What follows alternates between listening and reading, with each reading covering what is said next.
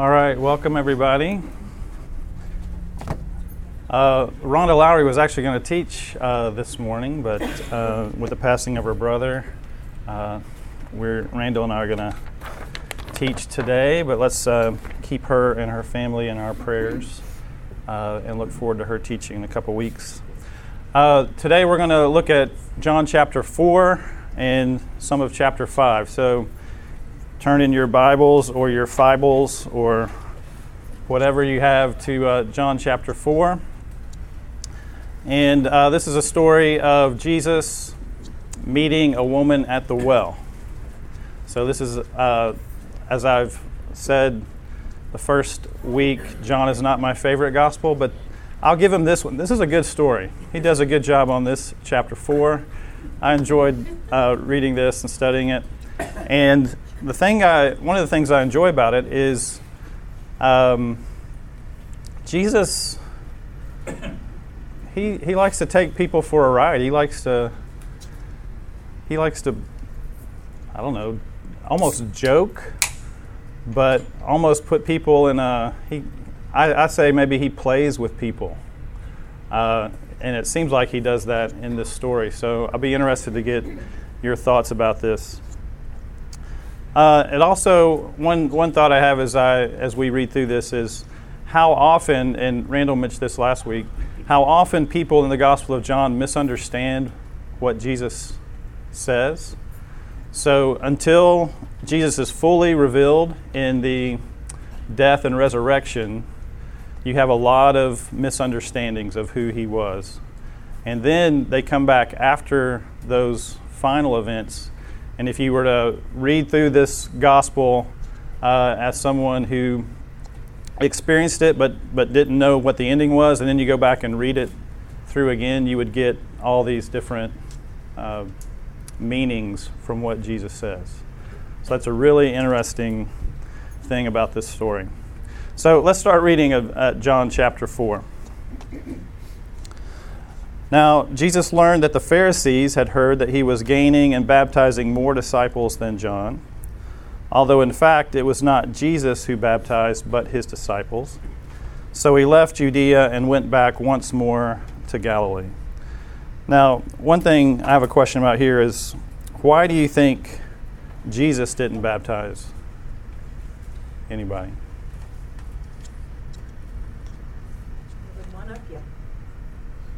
It would one-up you. If you had been baptized by Jesus. Yeah, so it would create this super class, possibly, of Jesus followers. I was baptized by Jesus himself, so you need to listen to what I say. Paul didn't baptize. Paul didn't baptize? Did he not baptize? 1 Corinthians 1:14. What does that say? That he didn't like to baptize. Let's read that. Okay, I can read it.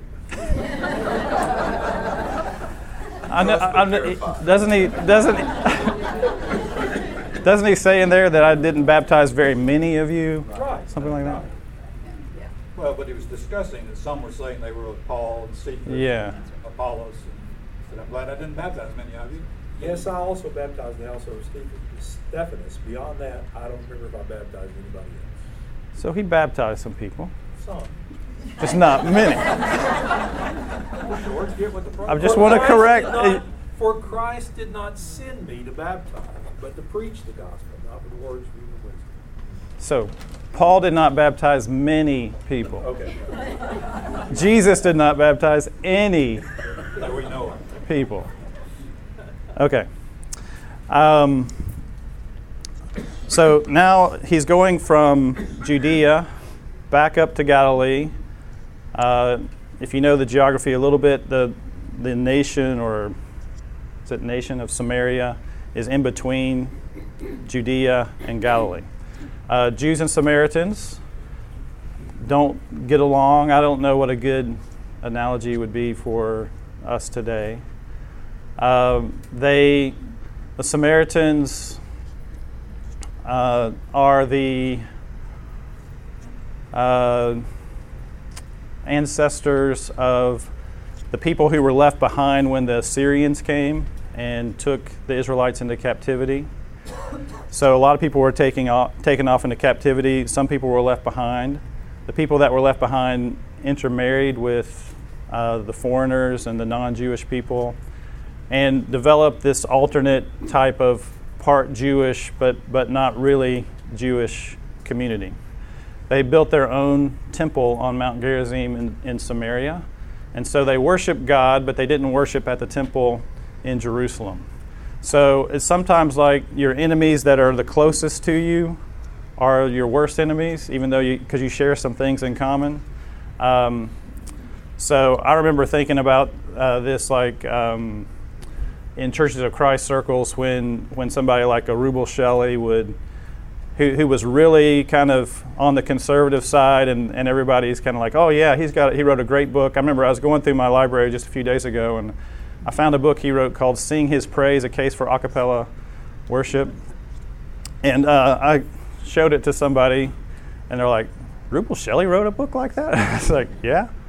And but when somebody who's close to you takes a different side, just kind of the vitriol that he received, because he got worse than somebody who never was conservative, right? So I think about these occasions where you have people who are kind of close, but then they're seen as being other and going the other direction, and some of the times that animosity is ratcheted up. The story is sometimes Jews would avoid Samaria by going across the Jordan, going up that way and coming back into Galilee, but sometimes it's just easier to go straight through Samaria. So verse 4 says he had to go through Samaria. Some people take that as he had to because he needed to meet this woman at the well, but not exactly sure how to take that. He had to go through Samaria. Maybe they were pressed for time or something. I don't know. So he came to a town in Samaria called Sychar, near the plot of ground Jacob had given to his son Joseph. Jacob's well was there, and Jesus, tired as he was from the journey, sat down by the well, and it was about noon. Now, many people point out that noon is not the usual time you would go get water from a well because it would be hot. So there may be a reason why this woman is coming to the well at noon. There's a chair up here if you want to sit in the very front. If there's some other chairs up here, you don't feel like you have to stand up. Come in and get comfortable if you'd like. Okay, verse 7. When a Samaritan woman came to draw water, Jesus said to her, "Will you give me a drink?" His disciples had gone into the town to buy food. The Samaritan woman said to him, "You are a Jew, I'm a Samaritan woman. How can you ask me for a drink?" For Jews do not associate with Samaritans.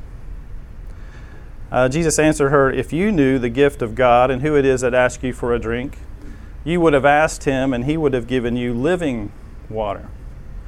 Now that phrase, living water, is sometimes used in the New Testament and in that world for running water versus water that's in a well or in a cistern. So living water can be water that's running water. So there's a way of hearing this where she's thinking, okay, living water would be like water from a stream, maybe colder, fresher water. But we see there's going to be a double meaning here. "Sir," the woman said, "you have nothing to draw with, and the well is deep. Where will you get this living water? Are you greater than our father Jacob, who gave us the well and drank from it himself, as did all his sons and his flocks and herds?" So she asked this as a rhetorical question. Are you greater than Jacob? And those of us who know the end of the gospel and kind of come to this as believers, we're like, ha ha ha, that's funny. Yeah, he's better than Jacob. He's going to be better than Jacob. So John has this replacement theme where Jesus is better than, he's kind of the fulfillment of what God has been pointing to all along. So the things in the Old Testament, Jesus is fulfilling that and giving a better version of that. Jesus answered, "Everyone who drinks this water will be thirsty again, but those who drink the water I give them will never thirst. Indeed, the water I give them will become in them a spring of water welling up to eternal life." So what does the water symbolize?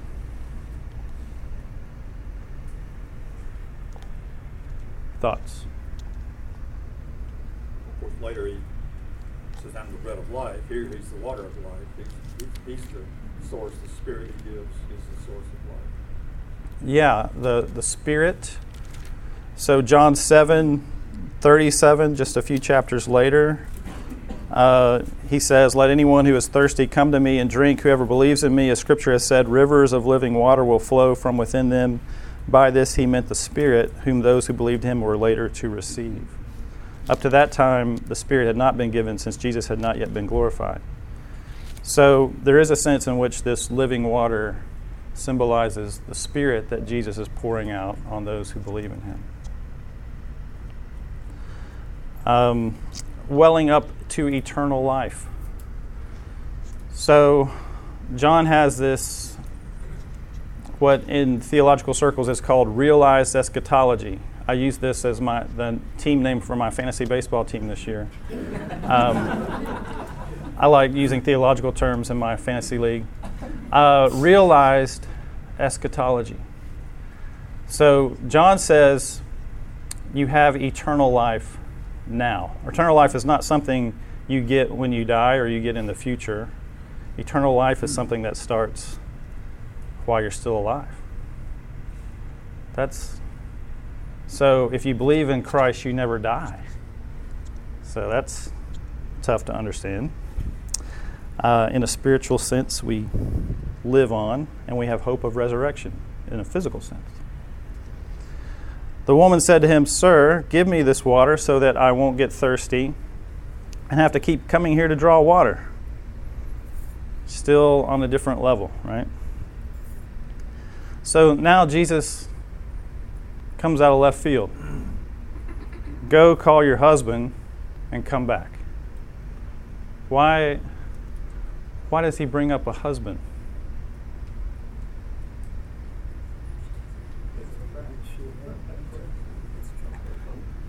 What's he doing here? Okay, go bring your husband. Come back. She says, I don't have a husband.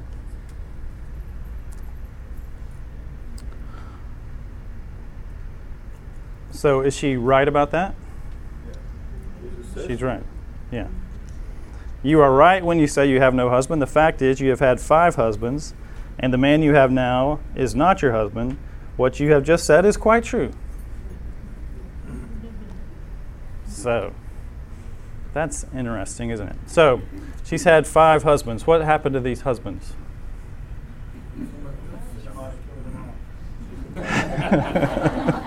Somebody said she might have killed them off. Yeah, James. One time I talked to a lady, she made an interesting thing about reading this. She saw the 5 husbands as being symbolic of the relationship that Israel shared with foreign nations that were taking them previous to Jesus coming. Yeah. I read about that in a commentary yesterday. The commentary went on to say he didn't think that was the right interpretation. But yeah, I don't see that. It doesn't seem obvious from the context. But people with John, they try to find all types of applications. Some of those are, sometimes it means more than what it says. But in this case, I think it's more literal. But that is a possibility. I just heard it. But Yeah. I think he's talking about this woman possibly had other people's husbands up to this point, where they left their wives or something, and they didn't get married. That's one thing I've always heard. I assume that they either died or divorced, but she had 5 husbands. Does this mean it's her fault? Is she in the wrong for having that many? Do you think it was her fault that she had 5 husbands? Wasn't it kind of easy for a man to dismiss Yeah. a relationship he did not care for? And one of the reasons that Moses didn't allow divorce was to protect women from being put out with no way of supporting themselves. Yeah. So I don't read this as much these days as, she was a really sinful woman. Maybe some of these things were not her fault. Possibly. Well, the point was, not that he told her facts about her life without ever having met her. Yeah. Kind of like Karnak back on Johnny Carson. Yeah. He knew the answers without ever having seen the question. Yeah. But here, she said, "He must be a prophet." Yeah. So then his credibility is established. Yeah. So she listens differently now. Looking at the context real quick, are we certain that Jesus isn't just being cheeky when he says, "The truth is, you've had 5 husbands"? Are you sure he's not just being literal, saying you have literally had 5 husbands, as opposed to saying you have slept with 5 different men who are not your husband? Because then he goes on to say, the man that you now have is also not your husband. Yeah. There's something that John points out very early on that we skip over. Let's see what verse. It says it was about noon. If you know anything about the context of the time, you don't go draw water at midday. Right. You don't do that. You would go with other women in the morning. The women would go together to draw water at the well. She went by herself at midday, which alludes to a certain level of shame and discomfort for her to not go with everyone else. Yeah. She wanted to go by herself because she felt shame for who she is, and maybe she was a pariah in society at that time as well. Yeah, I think we can get that implication here. So Jesus is showing that he's a prophet by this special knowledge that he has, not knowing her, but knowing all her story, but also showing that she has needs that go beyond just water. So she needs the living water. So she has needs that he's bringing out by asking her that cheeky question of, "Oh, go get your husband." And so she's had 5. I think probably that they either died, probably divorced 5 times, and she's living with a guy who's not her husband now. I think it's funny that she doesn't want to talk about that. Yeah. So she changes the subject pretty fast. So verse 19, "Sir," the woman said, "I can see that you are a prophet. Our ancestors worshipped on this mountain, but you Jews claim that the place we must worship is in Jerusalem." So to avoid getting personal, ask a religious, controversial question, right? So this is the move everybody makes. You go to church, "Well, what does your church believe? Because I don't know, my church believes this," that type of thing. So let's stay away from the personal and get to the theological. Or it could be that a more generous reading is, "Oh, he's a prophet. We have this huge discrepancy. I get to ask a prophet a good question. This question about who's right, the Jews or the Samaritans." "Woman," Jesus replied, "believe me, a time is coming when you will worship the Father neither on this mountain nor in Jerusalem. You Samaritans worship what you do not know. We worship what we do know, for salvation is from the Jews." So Jesus says the Jews they have it right in lots of ways. The Jews are the way that God has chosen to bring about the Messiah, chosen to reveal himself to the world. "Yet a time is coming and has now come when the true worshipers will worship the Father in the Spirit and in truth, for they are the kind of worshipers the Father seeks. God is Spirit, and his worshipers must worship in the Spirit and truth." Spirit and truth. So what does it mean to worship in spirit and truth? It means to worship with your heart and worship without an instrument. This is what that's what I was taught growing up. That's what this passage meant. That's Rubel's first book. Rubel's first book, Sing His Praise. You got to worship right, and you got to worship. I mean, even if you worship right and your heart's not in it, then you're still not right. So you got to be sincere, and you got to do it right. Is that what it means to worship in truth? Yeah, James. When you say that, I'm just thinking, digest meditation. What did it mean to her when he said, "For we worship what we know, but you worship what you don't know"? Yeah. Is that implicating that there's no relationship there? I mean, I don't know. I don't take it that there's no relationship at all. It's just that Jesus is affirming that the Jews are the way that God has revealed himself to the world, and I'm coming from the Jews as fulfillment of those promises to Israel. So I guess in a sense he's saying we have it right, but I think the contrast is there now is the time, it's coming and now that he is here to fulfill these things, those types of questions don't matter anymore. So this passage is about how the Samaritans are now part of God's people. So at one time the Jews were God's people, but now anybody who believes in Jesus is going to be God's people. So it's an inclusion, story of inclusion. Well, I think it also speaks to her shame that she's feeling, that now she has worth, she can be included, not Yeah. only in worship, but in the Spirit of God. Not only as a Samaritan, but as a woman who's been divorced 5 times. I think something ultimately, when you go back to the living water, yes, it's eternal life, but also for her, that's freedom while Yeah. she's here, which she's never experienced. So forgiveness from your past, and that past can be sinful, that past can be religious problems or religious error, all those things. So belief in Jesus makes you included, includes everybody. Yeah. This is a good story. I like this one.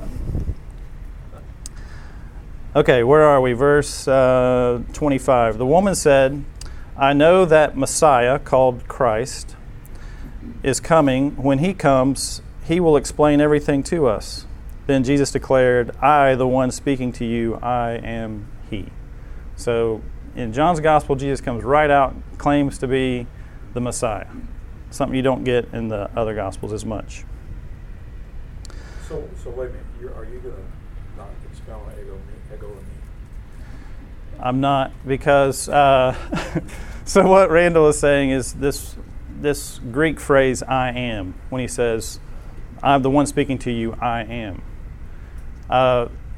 is the famous way that God describes himself to Moses at the burning bush. He says, he has to convince Moses to go to Egypt, to Pharaoh. And Moses says, well, who should I say called me? And he says, I am who I am. Or can be translated, I will be who I will be. It's the word Yahweh in Hebrew, for which we get the personal covenant name for God. It's possible that John's having Jesus say, when he says, I am, reflecting back to say, hey, I'm God. The only problem with that is there's a place in John, and I'll have to look it up to know exactly, but I think it's when he heals a blind man, and then later that blind man's somewhere else, and somebody says, are you the one that Jesus healed? Guess what he says? I am. So it doesn't always have that reference back. So I can't, that makes me hesitant to say that that's what John meant, but it is possible. But don't you think it's good for everybody to know? Randall said, Let them make their own choice. Yeah, they can make their own choice. It's just, I think That's it's. all I want from you. I don't want you to teach it. Just let us make our own choice. You can be wrong if you want to. You get to decide if John meant that more to that than just. That's how you say I am, though. That's how you say it's me, as you say I am. That's how you say it. So it doesn't always have that connection. Okay. But isn't it fun to study the Bible? You get to decide for yourself. Okay, verse 27. Just then his disciples returned and were surprised to find him talking with a woman. But no one asked, what do you want, or why are you talking with her? John doesn't tell us why they didn't ask this. So we get to, why do you think they didn't ask? They're tired of getting burned. So they, at this point, maybe they know Jesus well enough to know, okay, he must have something going on here.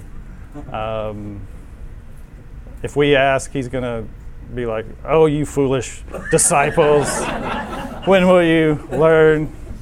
So sometimes people don't ask questions in class because they don't want to look stupid, right? Or maybe they were hungry. They just went to get food. Yeah. If we ask him this, we're not going to get it. It was going to be, in John, Jesus has really long speeches. Don't ask him, just so we got to eat. Yeah, like that. No one asked, what do you want, or why are you talking with her? Then, leaving her water jar, the woman went back to the town and said to the people, come see a man who told me everything I ever did. Could this be the Messiah? That question in Greek, there's a way of asking a question that expects a positive answer, and there's a way of asking a question that expects a negative answer. And it's interesting to me that the way she asks this question expects a negative answer. So you could even translate it, this can't be the Messiah, can it?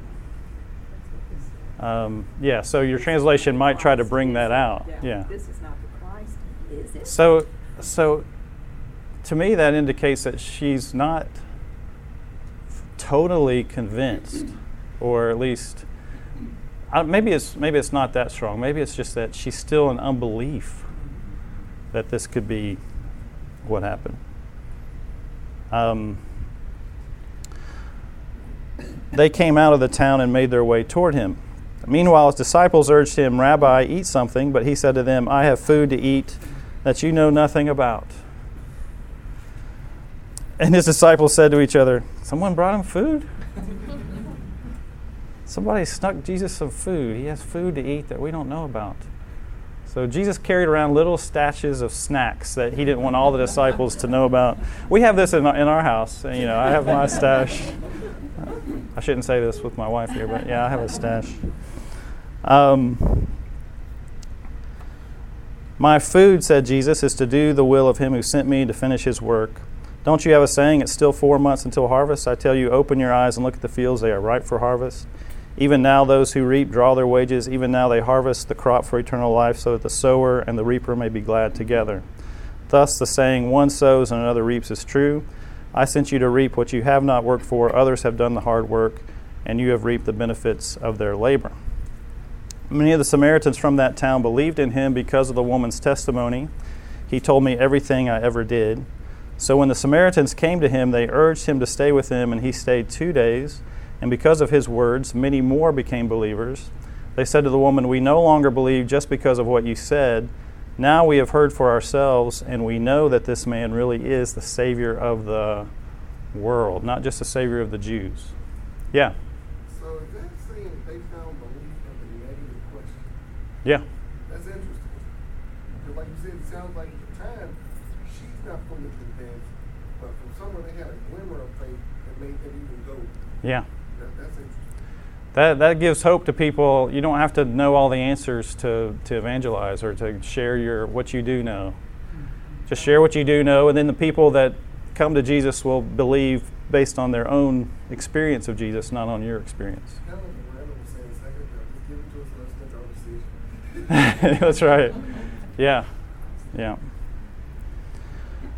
Yeah. So, Jesus is talking about his food is to do the will. So, I don't know if you've ever been so involved in some good work activity that you don't get hungry or you can go for a while without eating, but that's kind of the sense I get here. There's a book called Flow, where if you ever reach that flow where time seems to go really fast, it means you've found what you're calling, you've found what you're supposed to do with your life. So to do the will of his Father, Jesus says that's the best thing. I don't need food if I'm doing that. In some sense. Yeah?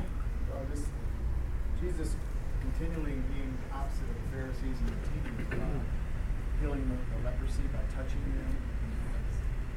Back then you didn't touch leprosy right. because it's spreading. Yeah. And then here, he's spending a night or two with these with Samaritans. Yeah. That the Jews did not associate with right. at all. So yeah. He's in their village, talking to them. Yeah. So it's a whole different world. Yeah. What he's showing them now, and them being a prophet. Yeah. Yeah, he's including people that have been excluded for a long time. Yeah. I can remember growing up, we had to move because of the things that happened I lived. So we moved on the side of town that was mostly Jewish. There's a Jewish cemetery.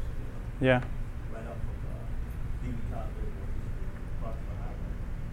But when African Americans started moving in those communities, most of the Jewish people, all of them, I don't think left the neighborhood. And I think there's a deeper conversation here. Right. Last week when Randall talked, he showed that the temple, and then there was a most holy place. Yeah. God. And if you believe that God is minimized to living our lives. Yeah. And then in this verse here in chapter 4, God is a spirit. But I think the deeper issue here is the segregation of the races and how the Jews thought were not even permitted to marry outside of the Yeah. And just reflecting this morning, I saw Trevor Noah on TV, and he was talking about growing up in South Africa, like a white father and a black mother, and how his white father was not even required to be on his birth certificate. So it was against the law. So and even in this country, we Yeah. have anti-miscegenation laws. Yeah. And then as I was growing up, the concept of you got to marry a Christian. And then Mhm. they went further to say you got to marry the Church of Christ. You can't marry nobody. It's not the Church of Christ. So I think Jesus really broadens, like the Bible says, there's maybe Jew, a Greek, a male, Yeah. a female. So everybody is welcome under this tent. Yeah. The- His theology. And so there are deeper issues here. And Yeah. that I see. Well, Table is for everybody. Jesus is opening up, and it's something that was very controversial, and we'll see even in coming up that the Jews, some of the Jews, not all the Jews, some wanted to kill Jesus because of this. So it was a very controversial message of inclusion, both race, gender, the fact that he's talking to a woman. There's a lot of reasons, I think. So the question is, why would John include this? What is John trying to tell us about Jesus with this, by describing how Jesus treats this woman? Yeah. Maybe to echo Robert's point a little bit more, if you look at the prior chapter, it's interesting. Jesus is with what we would call today an influencer. Nicodemus. If you look at the prior chapter, Jesus is with someone today we would call an influencer. That's Nicodemus. Nicodemus. Yeah. And most logic would say, well, that's who you want to reveal. Okay. The fact that you're a Messiah to is high up in the culture, Yeah. power structure, the influencer.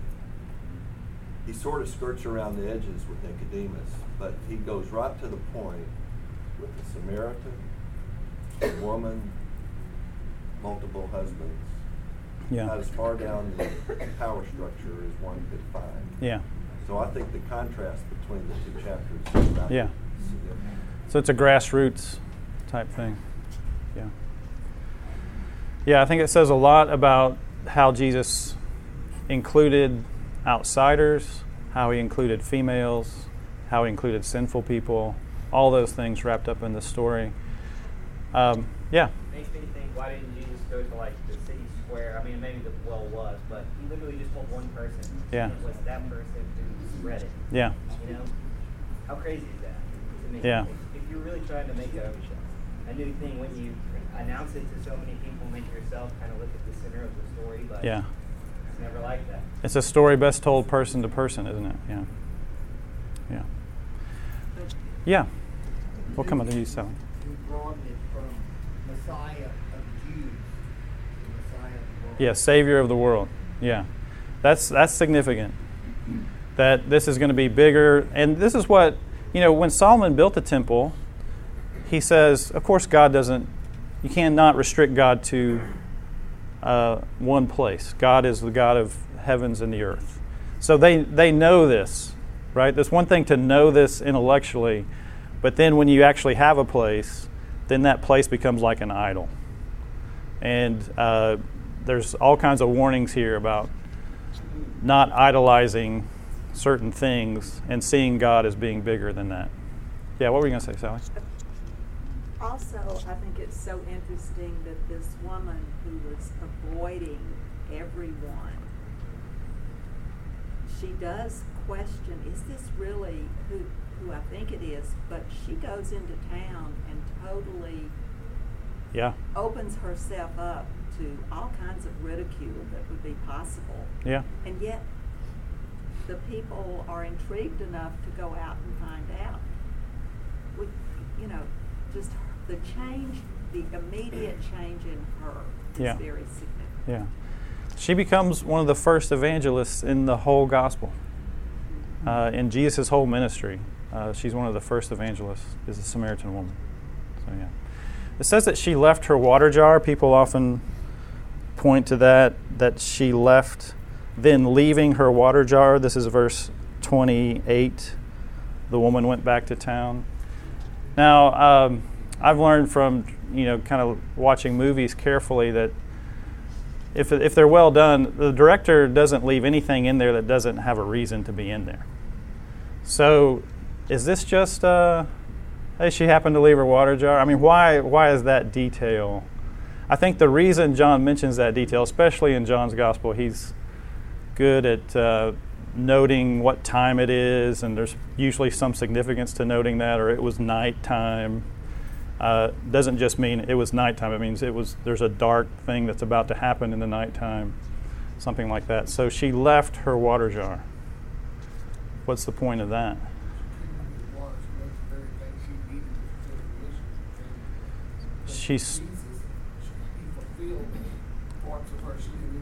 She's starting to get that there's a deeper message to this living water. So she's so interested in the living water that she leaves behind the physical thing that she came for because she found the spiritual thing. Yeah. Very good. Okay. There's the rest of chapter 4. There's a story about healing an official's son from a distance. I think the point is that this official believed Jesus' words before he actually went to make sure that the servant was healed. So John has this theme of blessed are those who don't see and yet believe. This comes up at the very end of the gospel with Thomas, who wanted to see the scars in his hands and feet. Blessed are those who haven't seen and yet believe. Chapter 5, I know we have just a few minutes, but it starts out with a healing at a pool. There is in Jerusalem near the Sheep Gate a pool, which in Aramaic is called Bethesda, which is surrounded by 5 colored colonnades. You can go to that pool. Randall, can you go to that pool in Jerusalem? Yeah, they found it. Your translation, like the King James, had a verse here that explained why people gathered around this pool. If you have a newer translation, it's going to be in the footnotes. It says, they waited for the moving of the waters. From time to time, an angel of the Lord would come down and stir up the waters. The first person in the pool after each such disturbance would be cured of whatever disease they had. I always thought that is the cruelest way to do a healing of crippled people. Is to stir the water, have an angel come stir the water. First one in gets healed. That doesn't make sense to me. God would do that. And then if you read the King James, that's in the text. I think what has happened is scribes were filling in. I mean, that's what people thought was happening. It's one thing for people to think that's what was happening. I guess I'm okay with that because we kind of see different healing sites where people think they can get healed if they touch something or have some magical powers like that. But to actually have that in the text of what really happened, I always thought that's not godlike to first one in gets a healing. But one who was there had been an invalid for 38 years. When Jesus saw him lying there and learned that he had been in this condition for a long time, he asked him, "Do you want to get well?" Why? What kind of question is that? Why does Jesus ask him, "Do you want to get well?" In 38 years, he possibly could have found someone who would help him into the A lot of commentators point this out, that maybe this man is kind of, he's not one of the people that you would have a lot of sympathy for because he's kind of gotten used to this lifestyle of begging sort of at the pool.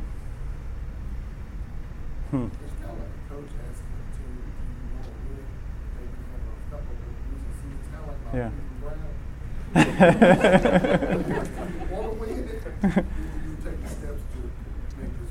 Yeah. Like I said, he was sitting there what steps he made to get to this life. Yeah. You could be closer. Yeah. He asked blind men, what do you want? Yeah. You know? Yeah. And sometimes he did that on a number of occasions. Yeah. He would ask people with certain restrictions what they wanted. And, you almost feel like, what do you think? Yeah, yeah. I can't see, He wasn't going to heal people against their will. Well, that's true. He's going to, you got to have a desire Yeah. to change, to have your life changed. So he heals this guy. Says, pick up your mat and walk, and the guy does that. And then people are like, hey, it's a Sabbath day. I think Jesus is saying, we're breaking the Sabbath. We're going to break the Sabbath together. And we're going to get criticized, but it's going to show that I'm Lord of the Sabbath. But then in verse 14, we just have a few minutes here. Later, Jesus found him at the temple and said to him, see, you are well again. Stop sinning or something worse may happen to you. I don't like that. But we're out of time. No, it's just...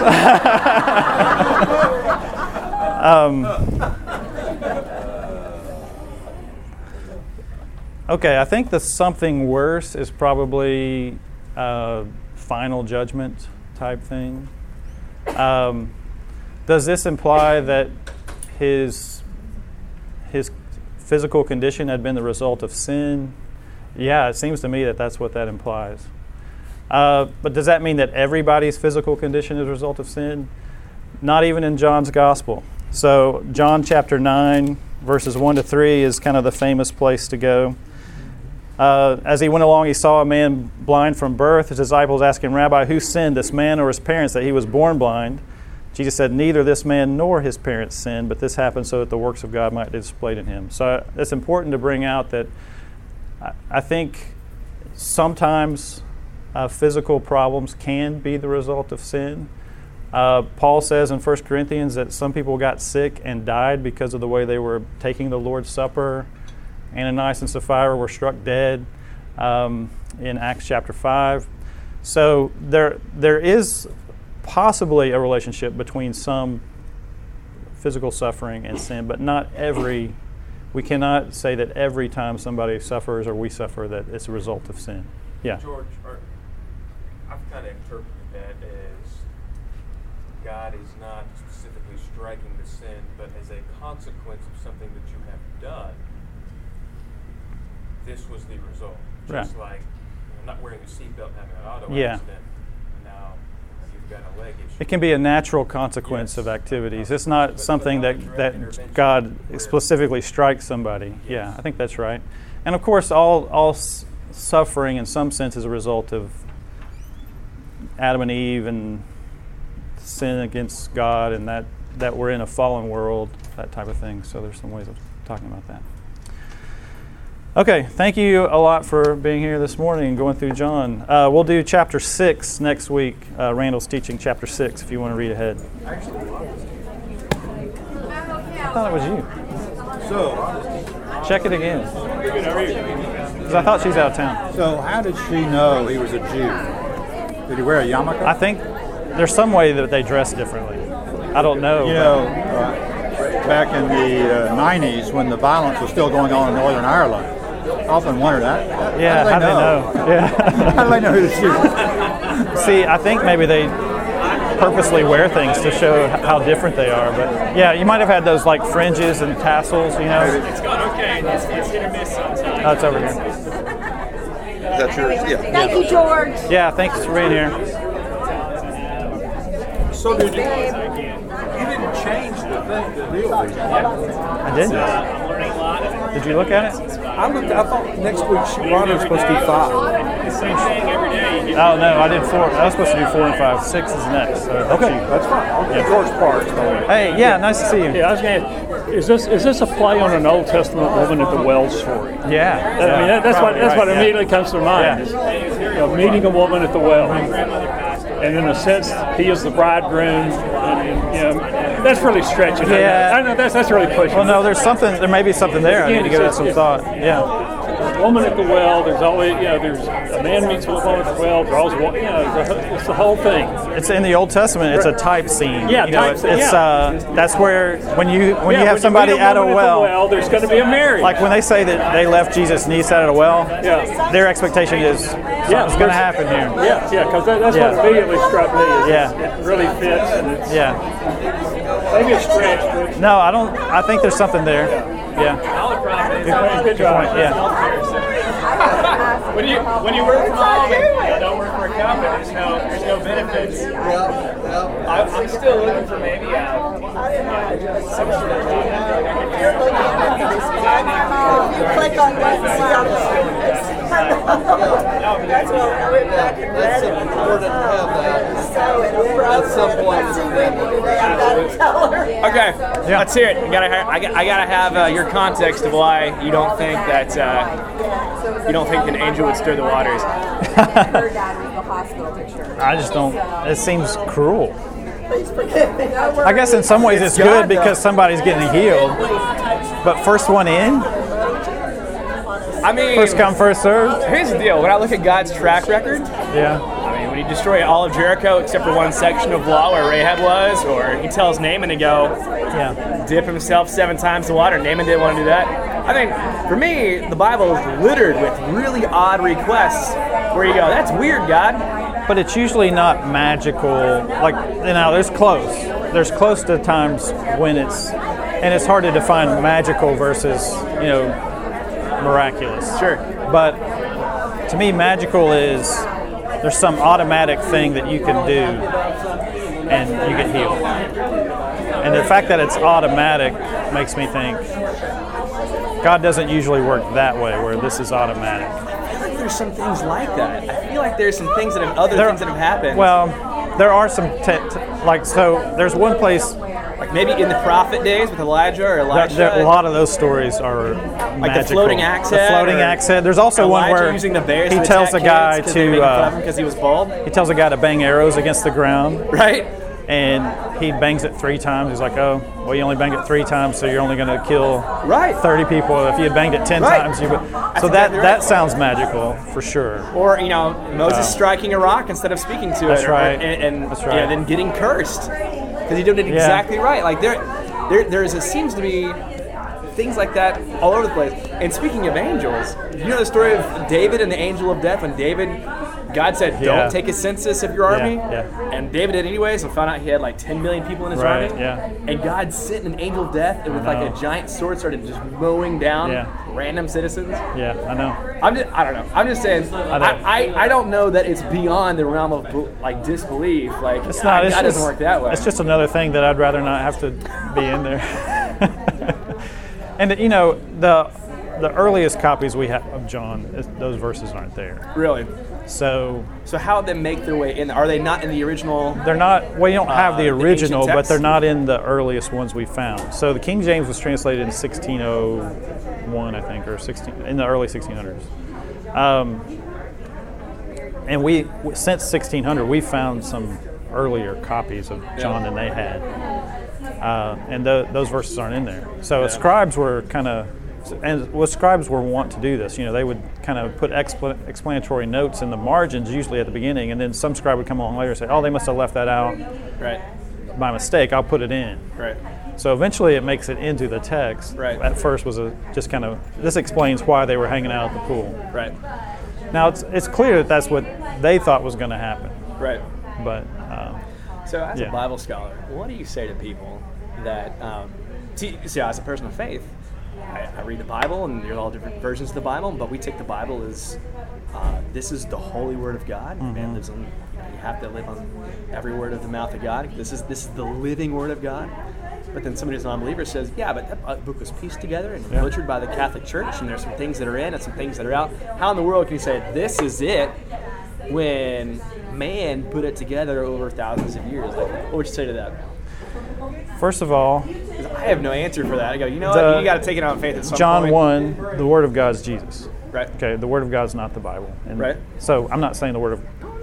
Understand what I'm saying here. The true Word of God is Jesus. Yeah. What we have in the Bible are human beings testifying to what they saw and heard God doing. In the Old Testament, it's what God did through Israel. New Testament, what God did through Jesus. Right. So the Bible is a very human book because that's the genius of Christianity. It's something we don't really like because we'd rather just have God's encyclopedia dictated to a person. But instead we get stories, we get it fresh off the lips of people who were there and experienced it. And I think there's a reason for the Christian way of thinking about religion is it's always a partnership between God and humans. Right. God doesn't just ever do it for you. He wants you to partner with Him. Right. So I think it's in some ways the genius of Christianity that we have a human book that's put together by and passed down over centuries and copied, and mistakes are in there. Right. It makes me realize that, yeah, you don't have to know exactly. Mm-hmm. You get the gist. You need the gist. Sure. We have enough to have the gist, and that's enough. So Paul says in a couple areas, was it every word of Scripture is God breathed? And then he also says, if anyone preaches a different gospel than you, like a curse be upon their head. Like even if we teach a different gospel than what we've already preached to you via the Spirit, then basically a curse be upon us. Doesn't that essentially mean like this is the truth? The gospel, and anything averted from this is not the truth? That we can trust the Spirit to deliver the gospel in ways that's bigger than even Paul. Paul says if we or somebody else preaches a different gospel. So it's bigger than just the people. Right. And we have to trust that God through the Spirit is going to make His word powerful. Sure. So it's not up to me, it's not up to you, it's not up to the copiers or even the apostles. The Spirit is working through this imperfect book. Sure. It's imperfect. I mean, I'm not saying it's, some people say in the original, if we had all the original manuscripts, there wouldn't be any mistakes. Sure. We don't know. We don't have those. Right. But we have the Pentateuch. I just think we don't have any original. I thought we did. I thought we like the original Torah. No. Interesting. No. That we don't have anywhere close. Like the earliest thing we have of. Let me think about this now. I mean, the Septuagint is really earlier. The Greek translation of the Pentateuch is earlier than some of the Hebrew manuscripts we have. The earliest we have is in Greek. Yeah. Not even Hebrew. Yeah. But I think the Dead Sea Scrolls though, the Dead Sea Scrolls, Isaiah. That's there's a copy of Isaiah that goes back to like 200 BC. So Isaiah lived in 800 BC. Right. Yeah. Almost a so that's 600 years. So we don't have anything close to original, which we wouldn't expect to have because it's written on things that don't last very long. Yeah. And it's just copied. Whatever they put it on, it wasn't even paper. What was it? Parchment and papyrus leaves that have been dried out. So, yeah. So we don't have any. I think if we had something original, we might be tempted to worship it. You think so? The thing, not possibly. I mean, it would become a relic, especially in Catholicism. They love relics, I feel like, based on who we understand God to be, you have to believe that there is just one truth. He says, there's a narrow path, a narrow gate. I don't believe that it's so open up for interpretation that there's just many paths. Right. But if you just get the gist, then I feel like there's an obedience and sacrifice that goes through knowing one holy and righteous truth. Like God is perfect. God is perfect. So there has to be just one righteous truth. If you're called to be holy and righteous, there has to be just one truth. There is one truth, but the thing is we're human, so we're finite, and we're fallen humans. We're not just human, we're sinful humans. So we're going to twist the truth that we know to our own ends. Mm-hmm. So I think those are things that make us realize that we're never going to have God's. That's not the purpose. We're not God. Sure. So we're not going to know. I think there is an absolute truth for sure. I believe that. I think there has to be, or there's no standards, right? Mm-hmm. But we also have to have the humility to realize we're not ever going to see it with God's eyes. Sure. So we always have to pray for that. Pray for it and work toward it. I'm not saying we don't. I think we can rule out some things. I think we can say that's definitely not right, and that's not right. So it's somewhere in here. Yeah. So I'm not saying it's all open to whatever you think.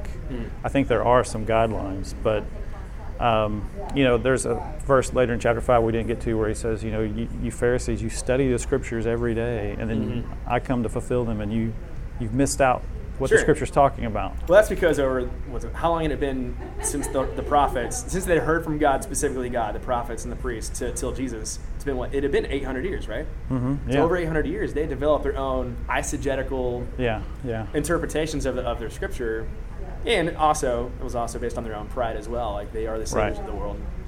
Yeah, I see that as a cautionary tale that Jesus is saying. Really pulled the rug out from under them. Yeah, he fulfilled it, and he gave them a way of reading it. You know, he quotes it and thinks it's true and says not a single jot or tittle of this is going to pass away. Sure. But I'm fulfilling it Sure. in ways that they had it and they studied it and they could have known. Jesus does say, you should have known. Sure. You should have recognized, but they didn't. Well, I'm sorry, your family's waiting. No, it's okay. We got to kill time anyway. Okay. This is why. So I love this book called Jesus Through Middle Eastern Eyes. Okay. I'm not aware of that one, but awesome. Yeah. It colors in the context of the way the Jews and Middle Eastern people of that time would have, the way Jesus spoke to them so that they could understand, and the customs and everything that they had spent 800 years ingraining into their own biases. And the way the Pharisees saw Jesus, and the way the people in Galilee saw Jesus and Samaritans, and the way Jesus talked to them using the parables and things like that. It's a phenomenal book. Really? But that's really opened my eyes just into the intentionality of the way Jesus talks to them. So last week, and even Josh said the same story from the pulpit about, I think it's a pretty big assumption that when Jesus says woman at the wedding, woman, why do you bother with this? It's not yet my time. The assumption they came to is they needed, Jesus, that's his way of saying, I'm getting my mother's permission to start my ministry. To me, that's a pretty big leap. It's a leap. It's a pretty big leap. It doesn't fit the Jesus I know, especially since Jesus has already been baptized. The Spirit's already been ascended on him like a dove. He's already been tempted in the wilderness and already picked 6 disciples. Yeah. And Philip already said, when he said, Jesus said, I saw you under the tree, and he said, you're the Son of God, which is also a huge statement because they didn't believe that Messiah and the Son of God were the same people. Right. Huge stuff. So he's already been affirmed. His ministry's already started. He already has a following. Anyways, my point of all saying that is the intentionality of Jesus, even from his birth and God, and who he chose to come worship Jesus, where he was chosen to be worshipped. He was lying in a manger with the animals, where there was no room. It was a crowded house, basically. And God didn't say, hey, Pharisees or leaders of the law, teachers of the law, go and worship Jesus. This is the Messiah. He chose the outcast shepherds, and he chose people who are not even God worshippers. These are worshipers of the stars, the Magi, foreigners from most likely India. Yeah. That's who he chose to come worship Jesus. Foreigners and the lowest of the low. Basically, the janitor, the night cleaners of the church, the people you never see, they clean the gym floors at nighttime. Right. And then when Jesus goes to the wedding, he says, "It's not my time." Essentially, my understanding is these are not the people. My job is not to start with the Jews here. Right. The intentionality of Jesus knows that their hearts are hardened, and that if I do a magic trick for them, they're not going to get it. So the very next chapter, in chapter 4, he goes along with the well. He starts with a woman at midday, basically a prostitute of sorts, who even among her own people she is full of shame. And that's who he chooses. Now, John says that when the disciples came back, he's very intentional. He says they didn't ask Jesus, "What are you doing with her?" There's an inference there that that's something they would have done, or that would have been commonplace, but they didn't because they kind of wanted to wait and see what happened. But the inference is they should have or would have said something because of their own biases of what he was doing was out of the norm. Right? So even they didn't get it, even his own disciples. And then when he goes, this is a harvest, they still didn't understand. Even his own disciples didn't understand Jesus' message is for these people. It's for everyone. So if you look at the intentionality from Jesus' birth to his not negligence, but he didn't want to kick off his ministry at a wedding in front of the Jews because they wouldn't get it. He wanted to do it for the Samaritans and the lowest of the low, and then the Roman centurion. And then he says to the people, this man has more faith than anybody in all Judea, right? And even in that same trip, and he heals some Jews. He says, "Don't tell anybody, don't tell anyone." When Jesus heals the man at the pool, he slips into the crowd. The guy didn't know who it was that healed him, and then he saw him later at the temple. But the point is, when it came to the Samaritans and other people, he says, "I am the one. I am the Savior." When it came to the Jews, he said, "Don't tell anyone." Because they weren't there's- going to it's understand. very He wanted intentional, to. yeah. I think he wanted to reconstruct what their idea of Messiah. Correct. So he knew that they thought the Messiah In was going to be. chapter 7, he goes on a big long tirade, and he says, "I am the bread of life," and they started grumbling, complaining. Yeah. And then he says, "I am the Messiah," and they wanted to kill him and Yeah. throw him off a cliff, and he walks through the crowd. Yeah. He knew they were going to act that way. Anyway, my point in saying this, there's so much intentionality in the way Jesus wants to kick off his ministry, which is really, really good news. My interpretation is that even his own disciples didn't get it.